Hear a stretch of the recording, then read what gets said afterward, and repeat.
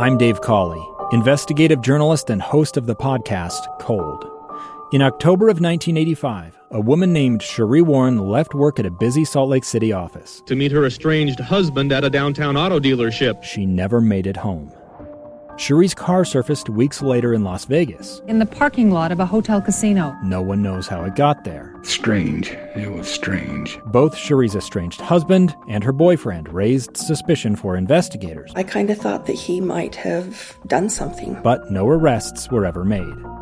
In Cold Season 3, we dig into double lives, make new connections in the case, and examine the difficulty raised by reasonable doubt. We want answers just as much as anyone else. They have creeps like that now too, so nothing's changed. That's the new Cold Season 3, The Search for Sheree. Now available anywhere you get your podcasts. I wanted to do a minute of news about tennis players. They're almost to the point of protesting, and their chant would be, "Pickleball will not replace us." Towns are repurposing tennis courts. It's interesting. But I didn't feel like writing today's, so I thought, why not download one of those artificial intelligence apps where you type in a subject and your computer writes the story? So I downloaded Nextbot AI, and my instruction was, in a sarcastic tone, write an article showing that tennis players are mad at pickleball players.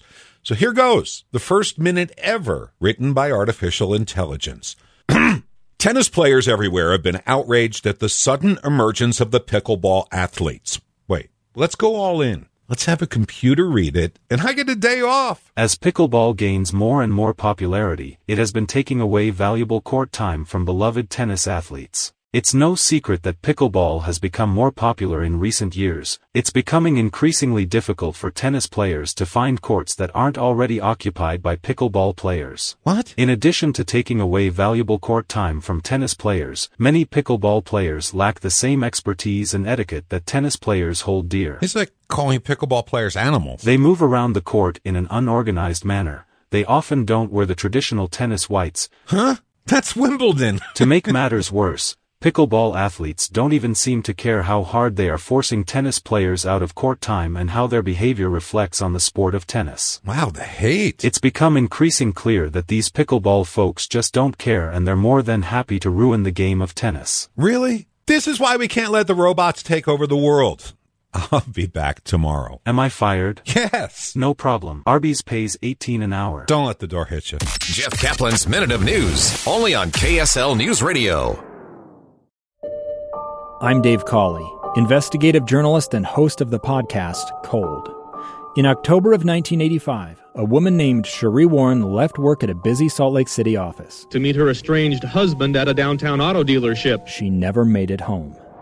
Sheree's car surfaced weeks later in Las Vegas. In the parking lot of a hotel casino. No one knows how it got there. Strange. It was strange. Both Sheree's estranged husband and her boyfriend raised suspicion for investigators. I kind of thought that he might have done something. But no arrests were ever made.